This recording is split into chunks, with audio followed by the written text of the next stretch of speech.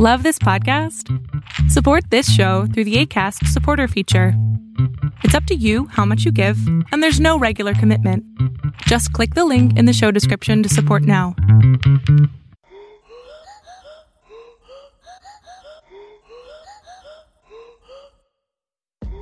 Hi, and welcome to LeechFest, a medical history podcast where we don't talk about hydrocarbon polymers.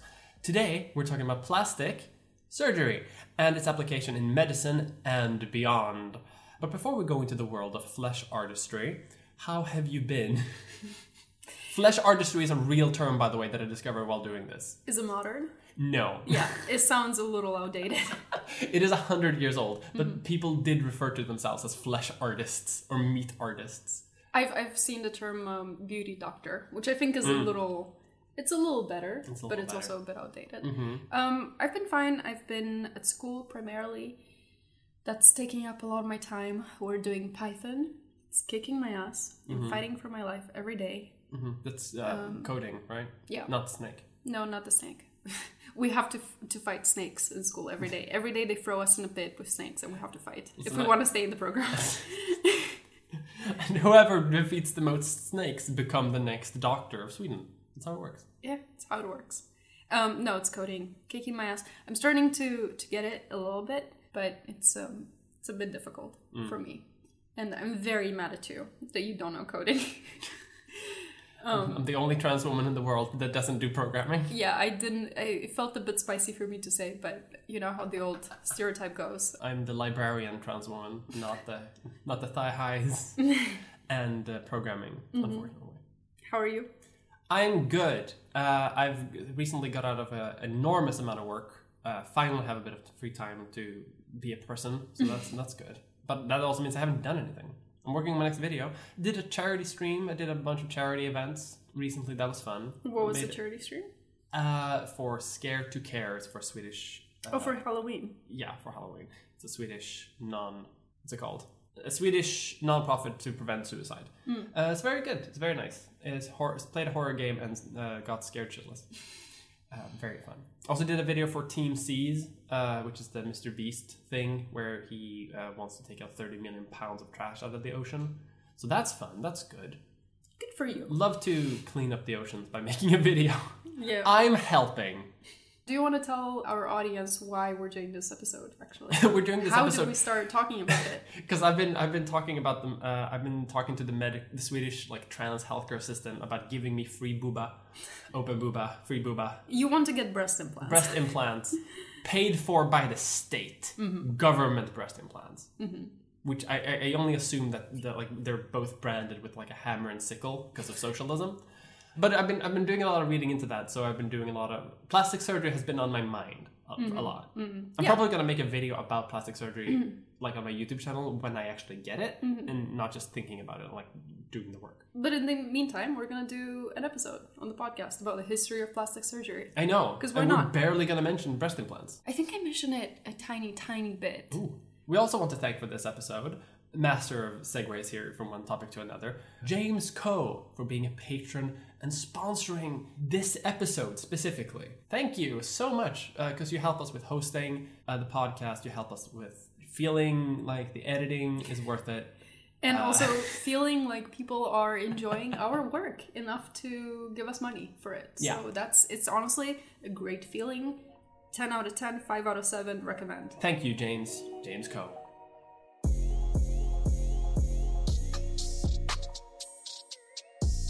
Alright, so I want to give a quick overview about what plastic surgery is, because there are a lot of misunderstandings about the field, and there are a lot of divisions within the field as well. So plastic surgery is the practice of restoration, reconstruction, or alteration of the human body. It is called plastic surgery not because it involves any plastic, but because it refers to the plasticity of the human body, its ability to be shaped, its ability to change. This is also why plastic is called plastic, because plastic is plastic. Plastic is plastic. That is why it's called plastic. The field can be divided into two fields: reconstructive surgery and cosmetic surgery. Cosmetic surgery is more focused on the aesthetic, whereas reconstructive surgery is both aesthetic and function. I'm ready to dive into the history of nosejobs. Or its more fanciful name, rhinoplasty, which has nothing to do with the rhinos. Actually, it does have something to do with rhinos, because the reasons why rhinos are called rhinoceros, is because of the horn, the nose. Does rhino mean nose in Latin or something? I think so, yeah. Mm-hmm. So like the rhinoceros is like nose animal. I don't know what they saw the animal and they were like, big horny nose. Nose animal. The beast nose shall be beast. called Nose Man. Nose Man. The benose, the animal. Oh yeah, I'm starting. Okay. So I'm giving you an overview of the history of cosmetic plastic surgery. And I mean, you already told us what plastic surgery is and all that stuff, so I'm not going to repeat what you said. I'm going to just dive straight into the history. Yeah, dive into that nose. So we're going to start with ancient Egypt. We're going to start like right from the beginning. So how far do you think plastic surgery dates? As far back as human civilization, I would think. As with many things, the second people could do something, we started doing it. Mm-hmm. The first person got up and started thinking about the aesthetic. I'm not hot enough. A monkey stood up on 2 feet and was like, I gotta get a nose job. I gotta get hotter. Okay, so it dates to roughly 2000 to 3000 BCE. And we know about like the approximate date when they started doing it, because the very first mention of plastic surgery is in the Edwin Smith Papyrus, which, by the way, was named after the American Egyptologist who bought it in the 19th century. Who bought it? He didn't even discover it. He bought it. And also, like, I always think it's a bit weird when people, like, discover things and they just give it, a European name. Mm-hmm. Here I am in the ancient delvings of Babylon, finding ancient scrolls and runes. I will name them the Mia Mulder rune. Yeah. Also naming it after yourself. I don't know. It's kind of weird. So this papyrus, which is actually an early trauma textbook, contains detailed case studies for a variety of injuries and diagnosis.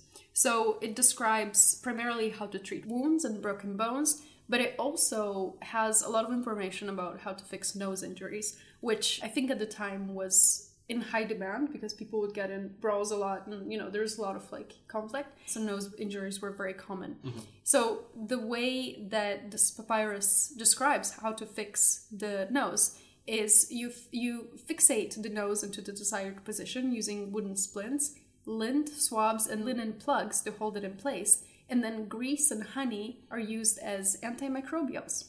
That's not wrong. Honey is, I guess, good. How about grease? Bacteria doesn't go that well in grease itself, right? I mean, I don't know. I'm thinking that they probably would use pig fat, animal fat, and things like that, which I'm guessing is not the cleanest thing that you could have. I mean, they could clean it, probably. Okay, I honestly don't know about the bacterial content of of lard. Of lard, so I don't want to speculate. Yeah. But so the papyrus contains a lot of information about how to fix broken noses, so the very first rhinoplasties. And also, in 2000, an ancient mummy with a prosthetic toe was found. And so now it is believed that the wooden toe was meant to help the woman walk. And so that's also kind of something that is kind of considered to be an early form of plastic surgery. Mm-hmm. I guess because it was both functional, but it was also supposed to improve the person's appearance. It looks good. That reminds me of, there's I remind me, there was a story that broke last year or something, or maybe even this year, about an Egyptian mummy with a gold eye. Mm-hmm. Where it was a wooden polished eye with a gold detail in it. That's bomb ass. I haven't seen that. I don't have the details in front of me now, unfortunately, but people on Twitter were like, do not remove the eye. Do not remove the gold lady's eye, because it will bring upon more curses upon the world. Don't do it. Leave it the fuck in the grave. Did they remove the eye? Of course they did. They're archaeologists. December 2019, maybe? And the earth has never seen it again. It's never been the same. The priestess is angry. Okay, so... Speaking of the ancient world, cool prosthetics. For sure, people would detail these to be cool. So that was in Egypt. Looking at China, in the 4th century BC, they actually did the first cleft lip repair. In Greece, people would generally ignore the existence of cleft lips. Like, I don't think they really cared very much. While Spartans and Romans would kill the children with cleft lips as they were considered to harbor evil spirits. The Spartans would definitely do that. Yeah. Plato was actually a supporter of the practice and justified it in one of his dialogues in the Republic, explaining that it was a means of removing evil omens and preserving the soundness of the race. Mm-hmm. I mentioned a little bit about Plato's writings in our episode about eugenics. Yeah. Where people have always wanted to remove bad stock in a weird way. Horrifying that they would just kill babies because of a cleft lip, which is just like, what? It's fine. Yeah, I mean, they had a lot of superstitions about this stuff. Yeah. But anyway, the Chinese patient, so he was an 18-year-old youth. His name was Wei Yongxi, who was a soldier in training. The surgery was a success, and after the intervention, Wei Yongxi was recruited into the imperial army and quickly rose in ranks by helping to suppress a revolt, eventually becoming governor-general of 6 provinces. And throughout his life, he affirmed that he would never have achieved so much if his cleft lip had not been repaired. Which I just thought it was a cute story. Yeah, that is pretty cute. And also, I don't know, kind of cool that they were doing it so early in China. Yeah. They were doing this kind of surgery. China did a lot of cool surgeries, like early on. While people talk about the ancient Greeks being like the height of civilization back then, they were cavemen compared to the Chinese of this time. The Chinese and the Indians also. Oh, for sure, yeah. I'm not going to talk super much about China. I primarily have stuff about India because India was actually the place where plastic surgery kind of began, or at least when it comes to rhinoplasties. Because in India, in the 5th century before Christ, frequent warfare combined with corporal punishments, like the cutting of the nose or the limbs, led to a high demand for plastic surgery, and therefore its development as a field. So there's this major surgical text, whose author's name is Rishi Sushruta, who is a renowned physician and teacher who brought major contributions to the field of medicine. So he was among the first medical teachers in the world to advocate for the dissection and study of dead bodies by students of medicine. And he and his students also advocated for the use of wine as anesthesia, and also were among the first to sterilize the operation room. And they did this by fumigating it with fumes of mustard, butter, and salt, which sounds delicious. Delicious. Listen, if you die, you're going to become a great roast. Yeah, exactly. This is the great inside of an oven. I know. It sounds great. I don't know what the butter does. They put in a chicken in there just as well while doing surgery. Yeah. Just to not waste it, Yeah. I mean, you might as well. May as well. So, he did a lot of... he paid attention to the need to have some sort of anesthesia, even though it was just wine, so it wasn't super advanced, but it was something. Yeah, being drunk helps. And he also recognized the importance of sterilization, which some other people I'm not going to mention did not pay attention to until like the 18th century. He also detailed 15 different methods for performing rhinoplasty. So, like I said, at the time, cutting off the nose was something that happened a lot. It was something that marauders from surrounding territories would do to mutilate their victims. And it was also a common punishment for many crimes, including theft and adultery, especially for women. So, there were a lot of people walking around with their nose cut off. Yeah. Like if you do a crime or just happen to run into a marauder, let's just bye to the nose. Yeah, and I don't know much details about it, but I know that the nose was kind of like a symbol of one's social status, and it was a symbol of one's dignity. So having your nose cut off was a very stigmatizing mark. So, this created a huge demand for rhinoplasty. Most of his methods included removing a flap of skin, along with the underlying fat from the forehead or the cheek, from which the new nose would be modeled, which is actually quite similar to moderns in modern times. So not now, but like this method has continued to be used up until like the 19th century. Actually, a variety of it is still used today in cases where the entire nose is gone, and for a variety of reasons. I'll talk about that later when I talk about like more reconstructive surgery. Do they still take the skin from the face? In some cases, like a variety of it is still used, just because it's really close to the nose and it has like similar skin textures, similar skin color.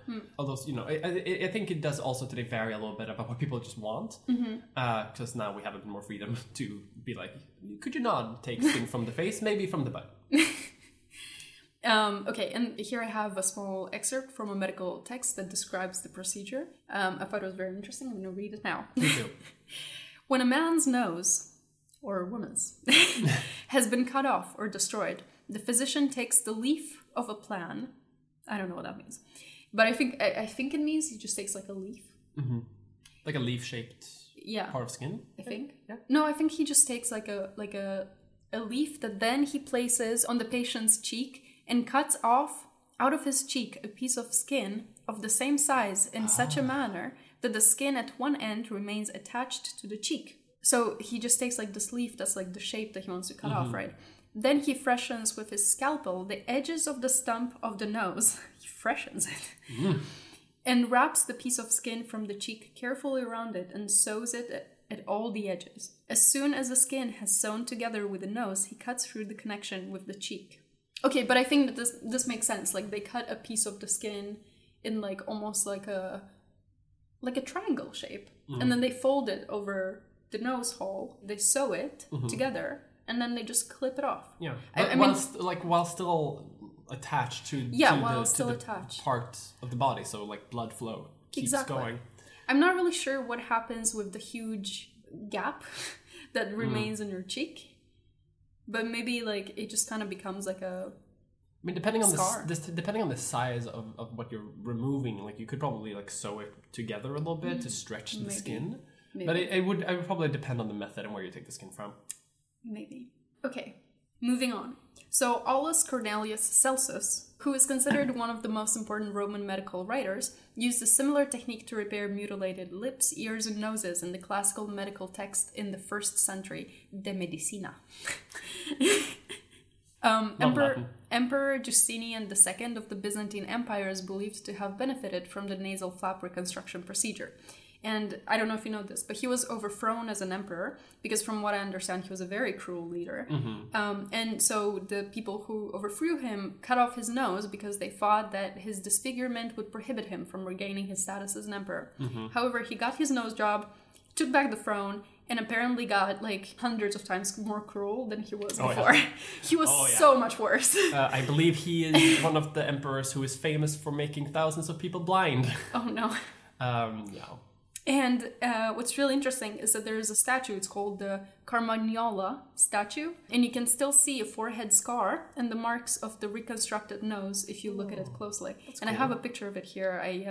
We can show that on Twitter. Yeah, I'll show it on Twitter. That's very fun. Yeah. The fact that they actually modeled the statue to look like him and bear the resemblance, like the scar. I think that he probably owned his sort of reclaiming of the nose and the throne. Good for him. Because like a lot of these statues are often romanticized, like Instagram filters, but like 1,000 times worse because they want to look pretty. Yeah. So you can tell that he wanted to be like, no, you show the scar because I came the fuck back. I came back. Don't call that a comeback. I've been here for days. Wait, where's that from? It's from a song. Which one? I don't know. Okay. Don't call it a comeback. I've been here for years. I don't know how it is. Okay. So now we have to go through a few major historical events super quickly in order to reach modern times. So I'm just going to go through like 500 years. Yeah. Like super quick. Okay. So in the 5th century, Rome falls. Barbarian tribes alongside Christianity spread throughout Europe. In the 10th century, the Islamic Empire conquers India, and so Indical surgical techniques get integrated in Islamic medicine. We've made an episode about that. Go check it out. That's great. The Islamic Empire, in its turn, transfers that knowledge to Europe following the occupation of Sicily during the 9th to 12th centuries. And in the 13th century, Pope Innocent III prohibits surgical procedures of all kinds. So we went through 1st century to 13th century. In the 14th century, the Renaissance brought about a revival in the practice of medicine and science. And while few advancements were produced, the early Indian techniques were kept alive and practiced with much secrecy in Italy and Germany in particular. Lest the Pope comes after you with his Pope stick. Yeah, but I think that people also just, like, not everybody knew about how to actually do it, and the people who did wanted to be the only ones who did it. Oh, for sure. A lot of academics in this time, when they know a secret, they're keeping it. Yeah. So, for example, the Branca family, this was an Italian family of medical practitioners, were among the few to utilize the Indian skin flap rhinoplasty technique. The Branca's son modified the technique by using a skin flap from the arm instead of the forehead. And in Germany at the same time, an interesting development of the method was taking place. So it was actually a Bavarian army surgeon named Pfalzpint. It sounds Bavarian. I have a lot of names, a lot of foreign names in this episode that I'm not sure I'm pronouncing correctly, but I hope I am. When it's Bavarian, you can say yodel. So he was the one who used a 2-stage technique. He would cut a flap of skin from the biceps area and suture it into the defect, and then bandage the arm to the head. And after 8 to 10 days, sometimes 15, he would divide the pedicle and inset the flap, forming the nasal dorsum, the nasal folds, and the septum. And this technique was very guarded. Apparently, he would tell his students the following: "If one comes to you with a cut-off nose, let no one watch, and make him swear to tell nobody how you cured him." This was like the NDA at the time. Yeah. However, his technique was not kept a secret for long. Leonardo Fioravanti, a physician from the University of Bologna, visited the Branco brothers and got permission to watch several nasal reconstructions by posing as a Bolognese nobleman. He explained that he had come on behalf of a relative who had lost his nose in the Battle of Serravalle, and he wanted to observe the procedure so that he could tell his relative what to expect. The brothers consented to Fioravanti's request, and when the patients were ready, they called him in to watch the procedure. The trickery of it. I know, and this is what he says. "Pretending to be horrified at the sight, I turned my face away," he writes. "But secretly, I made sure I was able to see everything. I saw the whole secret from beginning to end and learned it well." This is so good. I love this. He's like sneaking in. I just want to see how it looks like. I'm so concerned for my relative. I have to tell him. He's like super scared. He's so nervous. He's so nervous. I just want to make sure that he's okay. Like taking notes. Taking notes in the shadows. So not only did he take notes, he also published his experiences in a manuscript entitled Il Tesoro della Vita Humana. Which obviously translates to "The Bavarian Suckers Who I Fooled." Yeah, I think that's the exact translation. So he published this manuscript that probably inspired another Italian surgeon by the name of Gaspare Tagliacozzi, who improved and delayed the technique. And, there's a lot of names here, but everybody that I name kind of plays a really important role in how this technique develops and spreads throughout the world. So I feel like it would be a bit unfair if I weren't naming them. So the Tagliacozzi method was considerably longer than that of Pfalzpint, taking place in 6 stages over 4 months. And his work is especially important as Europe was undergoing a syphilis outbreak at the time. So this was the 16th century. So, as you know, syphilis leads to soft tissue decay, which affects the nose and leaves a gaping hole in the middle of one's face. And as you can imagine, this was a horrible disfigurement, which also carried the social stigma of disease and infection, not to mention the moral connotations of sexual activity. So, the work of Tagliacozzi and other plastic surgeons carried a lot of interest, at least in theory. And I say in theory because the technique was still crude and poor outcomes were common, including tissue rejection, necrosis of tissue due to insufficient blood supply, loss of transplanted tissue due to insufficient suturing. Not to mention that rhinoplasties were performed without the use of anesthetics, and the procedure itself was long and very uncomfortable. I mean, there's a lot of negatives here. Yeah, there's a lot of negatives, but just thinking about how they would cut off flesh from your arm, suture it to your face, and then bandage your arm to your head, and then you cannot move it for 2 weeks. And then it also might not work. It might not work. Just suffering in pain. Yeah. So people people would do wild stuff to get pretty noses. Yeah. Or to get quote unquote a normal face. Yeah. So they wouldn't have a hole in their face. Yeah. But anyway, people were afraid to do it. They knew that it wasn't a guarantee that the procedure would work. And Tagliacozzi was also poorly regarded by the church, who thought that his work was interfering in the affairs of the Almighty. And God has said this hole should be in your face. Yeah.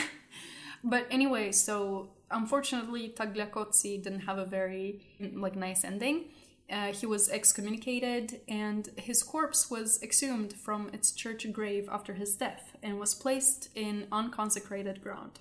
In the end, however, the procedure reached neutrality with the church, And this was because the rhinoplasties occurred before the use of anesthetics or asepsis and were very uncomfortable for the patient, so the church deemed that the discomfort is penance enough to the patient. They punished him so, horribly, for his work, and then they were like, you know what, it's fine. It's fine, actually. You suffer enough, I guess that's good enough for us. He's such a bad surgeon, he's probably fine. Yeah. But so, as I mentioned before, because the procedure was painful and unsuccessful, in addition to the association with sexually transmitted infections, rhinoplasty slowly lost the interest of the public and the medical community until, that is, the 18th century. And that is due to the flurry in published media that made access to scientific texts easier. So, the proliferation of media led to a renewed interest in the rhinoplasty techniques that had previously gone out of style. A publication of the Italian method, including diagrams, reached to the public as well as various members of the scientific community, reigniting interest in rhinoplasty as well as the general field of plastic surgery. So, this way, the rhinoplasty technique continued to be refined up until the mid to late 19th century, when the basic tenets of successful nasal reconstruction were established. In addition, with the onset of asepsis and anesthetics, surgery became more successful for both patients and physicians. And at first, anesthetics had to be continuously inhaled, including, that includes ether, chloroform, and nitrous oxide, which obviously limited their use in rhinoplasty. However, at some point, cocaine came along. And saved the world. Was an absolute game changer for rhinoplasties. The technique would continue to evolve as well, with the first ever intranasal rhinoplasty, where tiny incisions hidden behind the nostrils would aim to diminish facial scarring. Even then, rhinoplasties were not yet seen as necessary by academic medicine, as few reputable surgeons devoted their practices exclusively to reconstructive or aesthetic surgery. Jacques Joseph? Jacques Joseph. Well, he's German. So Jacques Joseph! Why does he have a French name if he's German? He might be from the region of Alsace-Lorraine. Okay. He might be in one of those areas where you can be both French and German at the same time. Okay, well, his name is Jacques Joseph. Yeah. He probably comes from Jacques Joseph, the Rhineland or something. Okay. Yeah. So he was a German orthopedic trained surgeon, and is one of the surgeons considered a forefather of modern rhinoplasty. He contributed a lot to the field of plastic surgery, but there's something a little questionable about him that I'm going to mention. No. So his practice is known to have been influenced by anti-Semitic feeling. Oh no! Yeah, and he saw himself giving the gift of beauty and contributing to Jewish patients' well-being by performing rhinoplasties. Is he starting rhinoplasty practice to get rid of the so-called Jewish nose? A lot of his patients were wealthy, Jews. Who wanted to get rid of the nose? Yeah, I mean... Is that the implication? Yeah, well, but I mean, he had a private practice and then Jewish patients would come to him. So it's not like he was... Oh, okay, so he wasn't anti-Semitic. Did people just want to escape anti-Semitism by trying to look less Jewish? I think both. I think he, people wanted to escape anti-Semitic culture, and he himself would encourage it. He would see himself as doing them a favor by getting rid of their large noses. Yeah, the morality of this is not something I'm gonna touch on. I just wanted to mention... Anti-Semitism is bad. Yeah. And I feel very sad that a lot of people felt that they needed to reduce, I guess, their Jewish appearance. Yeah, their features. Yeah. That's... Yeah, no, he thought, yikes. he thought he was God's gift on earth. This surely is Germany in that time, huh? Or Europe. Yeah. But he was also one of the first doctors to use bone grafts to reconstruct the nasal dorsum, that's the nose bridge. And he was among the first to use cartilage suturing techniques, which are similar to non-destructive techniques used today. In addition to the improvement in rhinoplasty techniques, the 20th century also saw an emergence of injectables. Paraffin was extensively used to contour the face, correct wrinkles, as well as absent testicles and small breasts. And it was seen as harmless. Until the first reports appeared demonstrating that the substance caused many complications, including paraffinomas, essentially wax cancer. Yeah. Despite this, many so-called beauty doctors continued to search for a replacement injectable. They experimented with Vaseline, olive oil, white wax, and glycerine, sometimes boiling them in carbolic acid, as it was thought, or maybe hoped, that the cause of the complications were infections, which could be solved by sterilizing the substance to be injected. After the First World War, the prosperity of the victorious countries contributed to the acceptance of cosmetic surgery. The carefree climate of the 1920s Europe went hand in hand with a renewed appreciation for elegance, beauty, and youthfulness, and plastic surgery thrived. Plastic surgery clinics were starting to pop up, and the field was populated by trained physicians, some of which served as military surgeons, which contributed to the growing respectability of the field. The Association of Plastic Surgeons was founded, as well as the American Society of Plastic Surgeons, which was a more accessible and less exclusive version of the former, and which fostered the development of the field as a serious and skilled specialty. So, you know, we're like a lot of things happened in the 20th century, like in the 19th, like late 19th century, 20th century. Like we started having anesthetics. The germ theory is starting to be taken a bit more serious. Maybe you need to be clean. Yeah, people start sterilizing their instruments. New methods and also are being developed. New methods are being developed that are less invasive and just more like delicate. Mm-hmm. And you start having these organizations that help establish the field as a serious and like a respectable field that is not just as charlatans who are going to ruin your face and in your life. So this is what I have. And speaking of the war... speaking of war doctors, I'm going to now give the word to you. You're going to tell us about how the war has actually influenced the development of the field. I do like that we're mentioning the war. There have been two of the great ones. But I primarily talked about the First World exactly. War. That is the war. Yeah. I just like that's the connotation. Okay. But let's dig into some fun individuals, reconstructive surgery, and the war.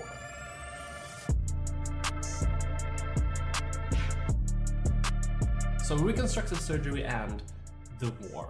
And with any discussion about the First World War, we have to go back to its origins, just as you have mentioned. So we're going to have to go back to 4000 BCE. Once again, I'm not going to repeat too much of what you've talked about here already. As we mentioned in the beginning, there's a lot of overlap between cosmetic and reconstructive surgery.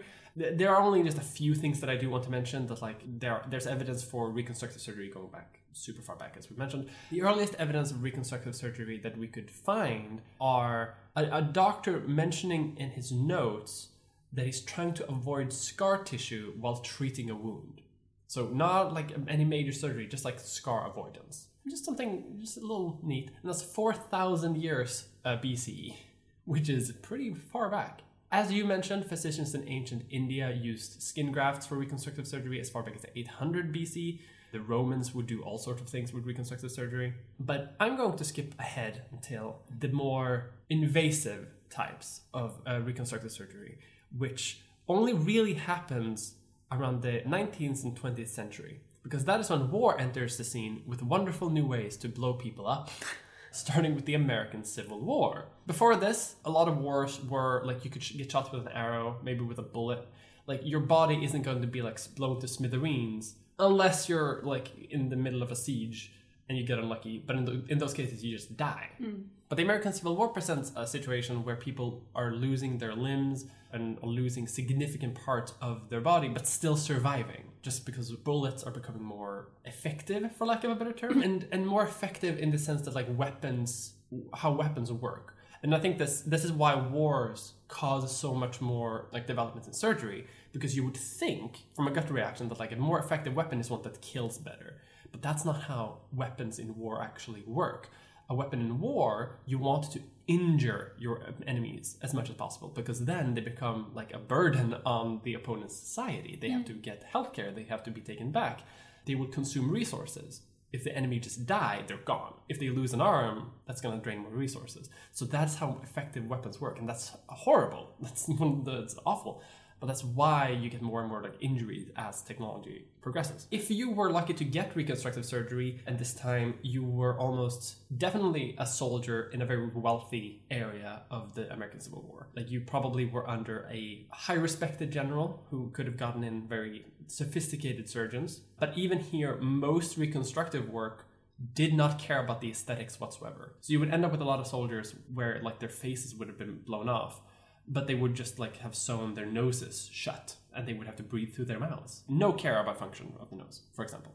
But Dr. Gordon Buck was one of the first people who saw a need to like reshape injured soldiers in a way that they could fit into quote unquote normal society, and that they could have normal function of their limbs and of their facial features and so on. He has been criticized more recently for like using very simple methods, but he didn't really develop new techniques. Like he was just like a pretty half-ambitious surgeon who would use the methods that you talked about, like the Indian method, for example, for rhinoplasties and various type of flap techniques. So he would use this sort of like older, like thousands of year old medicine for relatively like modern injuries. But he would start using like the basic anesthetics that they had at the time, like whiskey, cocaine, and saw some degree of success. But he did get a lot of criticism from this, not just because he used old methods, but also because the mainstream medical establishment of this time saw plastic surgery as a generally hopeless endeavor. In the sense that like there was an idea that we simply did not have the skills or technology, or even that it was like our place to change how a person looked like. That was seen as almost unethical. And even if it was ethical, like it wasn't possible. A Dr. Otis, I don't have more names than this, said of the attempts to offer plastic surgery to war veterans, as a general rule, the deformities following gunshot wounds of the face and suggesting some plastic procedure are either accompanied by such extensive loss of tissue or chronic diseases of the bones as to forbid any hopeful undertaking in the way of reparative surgery. From the pensioners at the Soldiers' Home and the National Asylum for Disabled Volunteers, no instances of loss of tissue from gunshot wounds have been reported where autoplastic operations could be undertaken with reasonable anticipations of success. That's really interesting because from like what I've read, it seemed that they primarily saw it as unnecessary, kind of like a waste of time. Yeah. Not so much as like undoable. And a lot of them just saw it as like this is not going to be, we can't do it. Like it's not going to be good. Like and they probably saw it as well. Like there's no point to do it. And also if we did do it, it wouldn't work. It wouldn't work. And this definitely like stunted mainstream development in plastic surgery for a long time.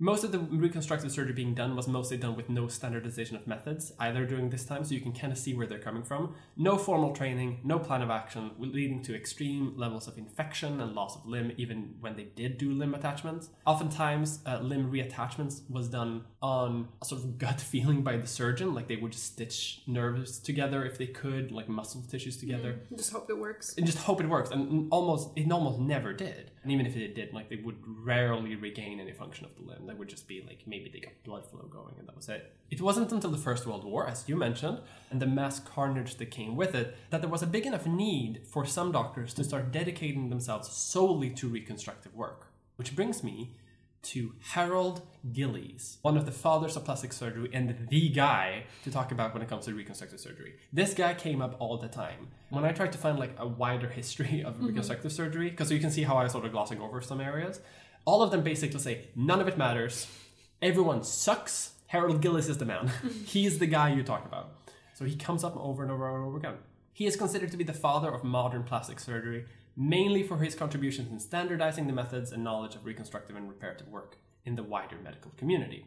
He was a New Zealand doctor, and he was posted in France during the First World War in 1915, where he saw some of the worst injuries known to man, including heat burns, chemical burns, shrapnel, shotgun blasts, you name it. He managed to set up a ward at Cambridge Military Hospital for facial wounds, and he would make sure that patients suffering from facial wounds would be sent there. Like he would send notes to doctors throughout the front of me, like if you have anyone with like facial stuff, send it to me. And demand became so big, he got overwhelmed, especially after the offensive at the Somme, that within a year, the ward had to move to become a full hospital on its own. And at this hospital, they did develop a couple of new techniques to help people with their wounds, and also spread already existing methods and making it more of a regular surgery than a niche thing that some surgeons bothered to look into. And doctors would come in from all over the British Empire, they would come from France, they would come from America, and learn from Gillies, and they would gather texts. This is one of the few places where they would really try to like gather the knowledge of plastic surgery. The Indian method here becomes like pretty standard, and they develop it even further. One development that he himself is credited with was the intranasal skin graft to correct nose defects due to leprosy, establishing an entire new principle for how to treat leprosy-related defects in the nose. Did they have a lot of leprosy, like around the First World War? Not a ton. Like, I'm a bit surprised it comes up. I mean, it did still exist. This is like right before a lot of mainstream medicine like becomes popular, so it definitely still happened. They still have plague in like occasionally. Well, I mean, we also still have plague in some regions, but it's not like a killer. Yeah, it's not a killer. It's not something that happens often. Yeah. So I'm just wondering if it's... I don't think it was a big societal problem. Yeah. But it was definitely a problem that happened often enough that he would develop method to deal with it. I think it was also common to happen a bit at the front. Yeah, exactly. That's what I'm wondering. Did it have anything to do with just people living maybe in close quarters or things like that? I mean, the trenches were one of the worst things in terms of like biomedical safety. Yeah. Like it's dirty, it is very humid, a lot of people walking around, people moving back and forth. A lot of people getting sick. A lot of people living together, sleeping together. A lot of blood, a lot of rotting flesh too. Like it's true. You don't want to be in the trench. I certainly don't. You don't want to be in the trench. Gillies also pioneered new methods for reattaching severed limbs by degloving the amputated section of skin and suturing the limb bone to bone, tendon to tendon, and nerve to nerve. Degloving. That sounds horrible. Which sounds like which is what you think it sounds like. They take the skin and just peel it back, and peel back the muscles so the bone is exposed. Just really peel off the various layers of flesh, and then they put in like the more core parts first, sew it together, peel back the meat, and then the skin. So I'm not super big on anatomy, but isn't like muscles and tendons, those are attached to the bone. So how do you peel it back in a way that you can then reattach it? I honestly think that they detach the connections to the bone. So I mean, and then they reattach them by hand, like manually. I think so. Yeah, and bit by bit. And we're talking really delicate work here too, right?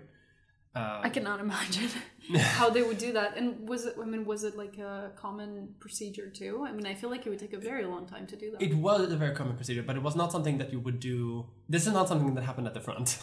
This is something that happened like in a hospital way back at the front. Like if they managed to like, I don't know, protect the leg and keep the person like alive and everything. Very specific circumstances you would need for it to work. But when it did work, it worked well.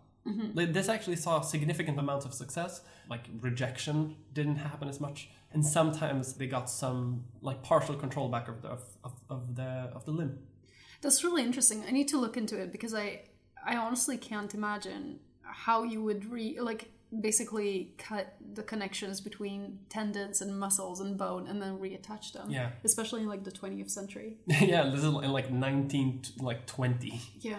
And especially for as a military procedure, just because there's so many patients, so I feel like it's not something that they could afford to make very complex because they would have so many patients just coming in all the time. Well, his hospital was specifically meant to like come up with new methods and try to make it as like safe and reliable as possible. So I think he was a bit exempt from a lot of like military hospitals where it's a lot of triage treatment, like treating as many people as possible. Exactly. So he was more like method development.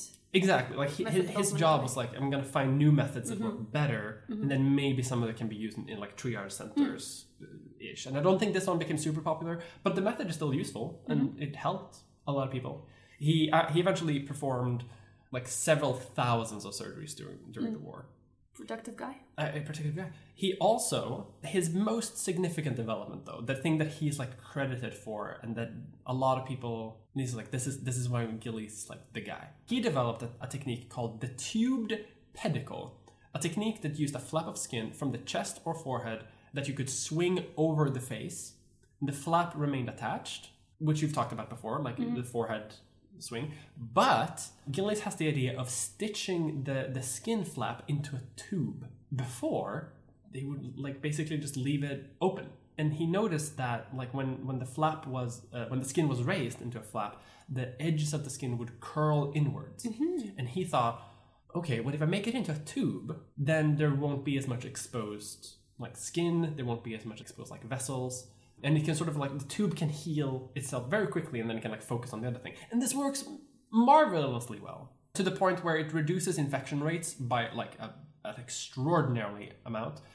It increases blood flow, which also allows for larger grafts to be attached than before, because previously people were kind of restricted by how much blood you could get through the flap. The flap. But Gillies' method makes that you can basically cover the entire face with like skin from the chest. Okay, question. Yes. Do you then cut the tube open, or do you just attach the tube onto, like, do you keep the tube in tube shape as you attach it to the face? Yes. Okay. So the end of the flap is like a big flap of skin, right? Yeah. But then the connective tissue between like your chest and your face of the skin graft, that is sewn into a tube after you have attached it to the face. There are pictures on the internet that are going to give me nightmares for ages to come, where they take like a piece of skin from the chest, they form it into a nose, and then everything else they shape into a tube that goes to your chest. And then you have like a little tube nose, and then when it heals, when the skin has grafted to your nose, then they can cut it and like attach the skin back. What is this called again? This is called a tubed pedicle. We will post this on Twitter as well. That's what I mean. That's very interesting. Mm-hmm. And this, again, reduces infections, increases blood flow. It makes skin grafts become like a bit hit and miss to become like very reliable. There are also images you may have seen when you search like skin grafts on the internet, as you do. But I think most people have seen an image of like a soldier who got his eyelids blown off, who has a skin graft over his face. It almost looks like a Zorro mask a little bit.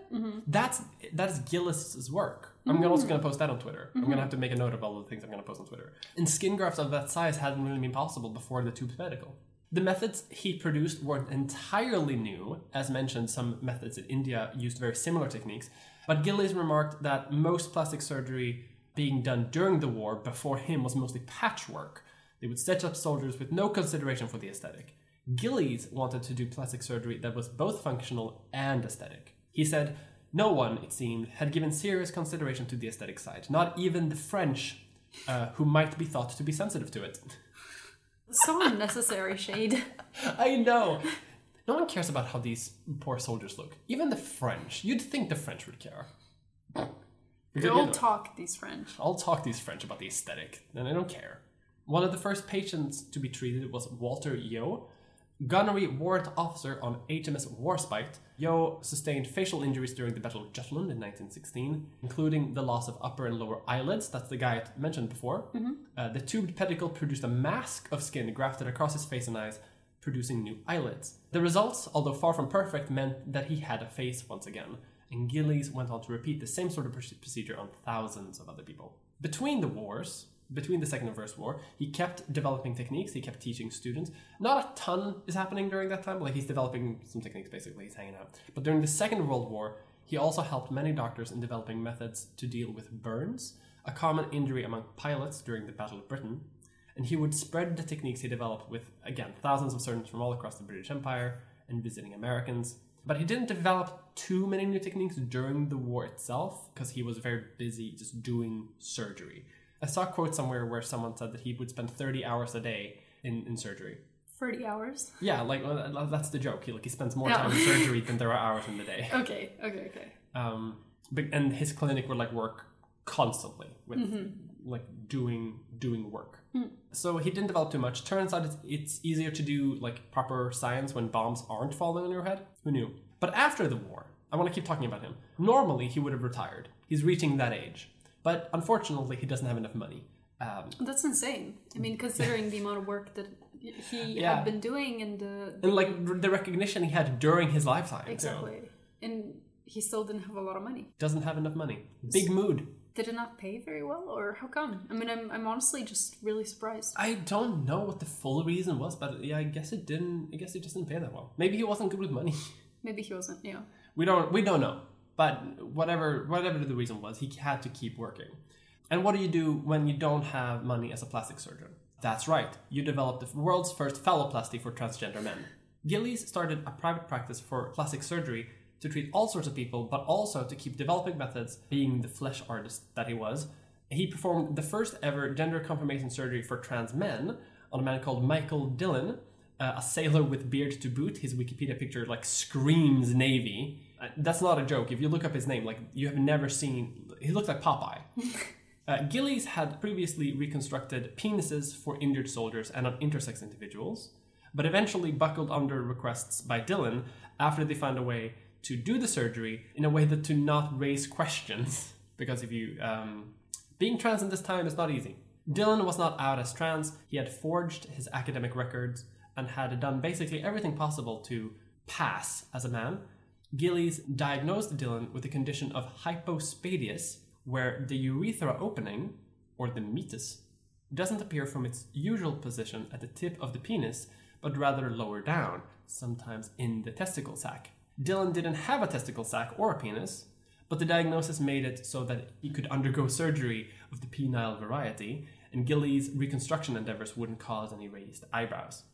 Dillon also became a physician himself, developing more methods of trans surgery along with Gillies. They developed methods for gender confirmation surgery for trans women using a flap and folding technique, a variation of which is still commonly used today, although new methods were developed in the 80s, but that's still pretty cool. This was used on a woman called Roberta Cowell, who by all accounts was a real asshole. Why was she an asshole? Even to Michael Dillon. Well, she managed to find an excuse for her transition by the fact that she was intersex. So her transition merely adjusted her natural position, according to her. She considered anyone being trans for a non-intersex reason fake, including the many trans people who saw her as an inspiration. The people who have followed me have often been those with male chromosomes, XY, so they have been normal people who've turned themselves into freaks by means of the operation. True scum. Yeah. She's not very fun. No, she doesn't seem like a very nice person. But she got her surgery using this new method.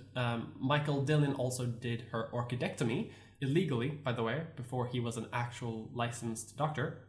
And it all had its start with World War I. So thank you, the Black Hand terrorist organization, for killing the heir of the Austro-Hungarian Empire, because it eventually led to advances in trans healthcare.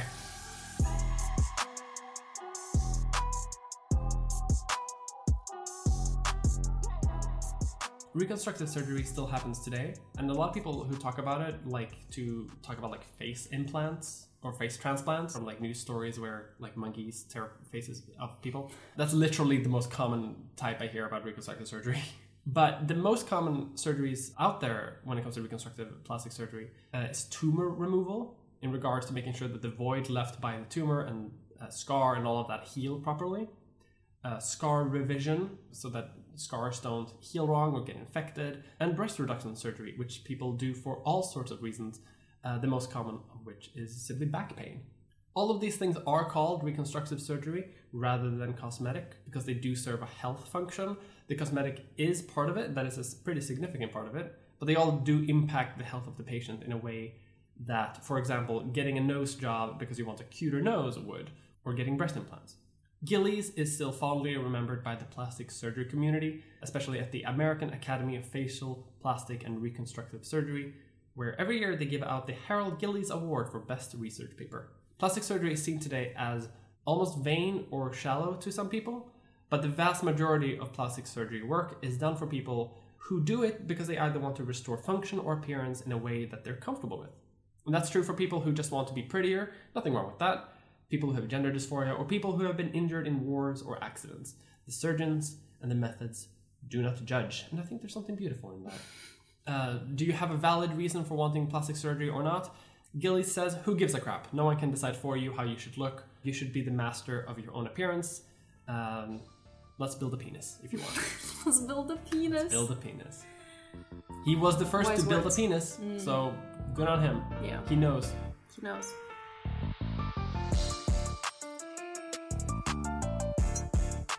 We didn't mention breast implants. We did it. No booba posting. We avoided the obvious answers. Wait. You came here for breast implants and you got nothing. No. I did mention it a little bit.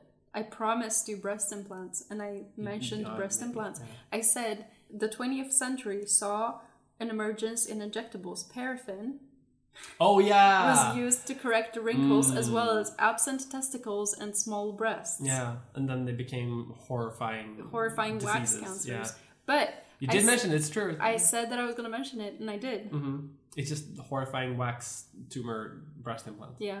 I feel like we should do an episode about like gender confirmation surgery. Mm-hmm. I feel like it could be its own thing, and I know that you've been wanting to talk about Hirschfeld, and I feel like we could make 4 episodes about Hirschfeld. Yeah, but I feel like it would go really well with that. Yeah, we could. I'd be down. What else is interesting? Then I'll also mention Gillies again. We've heard enough about Gillies. We've heard enough about I've had enough. I don't know if I want to do another episode about him. We'll do an episode. Well, we'd have to mention him, and then we can just refer to this episode. Okay. We'll do an episode about breasts and gender. Booba posting and gender. What's it called? I always forget. Gender confirmation. Sex changes. No. What is it called, Mia? It has so many gender names. As the resident trans person, it has so many different names. Some of them is gender reaffirming, some gender conforming, gender confirmation. Yeah. There are so many names for it, and no one can agree. Sexual reassignment surgery is also very common. It's also like SRS. I think I like gender reaffirming personally. Mm-hmm. I just always forget. I always forget the word. It's so stupid. Yeah. There are too many names. Our community has not decided on a name yet, and it's tearing the community apart. If you ask like 8 trans women about what to call the operation, they will give you 8 different names. Okay. All right. Okay. Well, I hope you enjoyed learning about Nosejobs. I did. We could probably make also a full episode about like modern day injectables, like lip fillers and stuff like that. Talk more about paraffin. Mm-hmm. I feel like that would get very... there would be a lot of like chemical names in that episode. Yeah, maybe. But it would allow me to talk about the... There was an alleyway surgeon in New York who... An alleyway surgeon? Literally would do surgeries in an alleyway. Who would do butt implants using concrete. Oh my god, I keep seeing stories from Vice about people getting Brazilian butt lifts and like... I guess they just inject basically concrete into their butt cheeks. Yeah. Don't do that. Don't do it. It's not worth it. They get rock hard asses, and also it doesn't look great after a while. No, because it settles in a weird way. Settles and sags. Mm-hmm. It's concrete. You don't want a concrete ass. An ass is supposed to be soft. No. Yes, it is. I always say that if you're gonna do plastic surgery, you have to splurge. That's your face. Yeah. Or that's your ass. You get what you pay for, so you better pay well. You better pay well. Yeah, it's like it's not something that you want to like. You can't go to the dollar store to get your ass. To get me your ass. Dollar store booba. Dollar store vagina. Oh my god.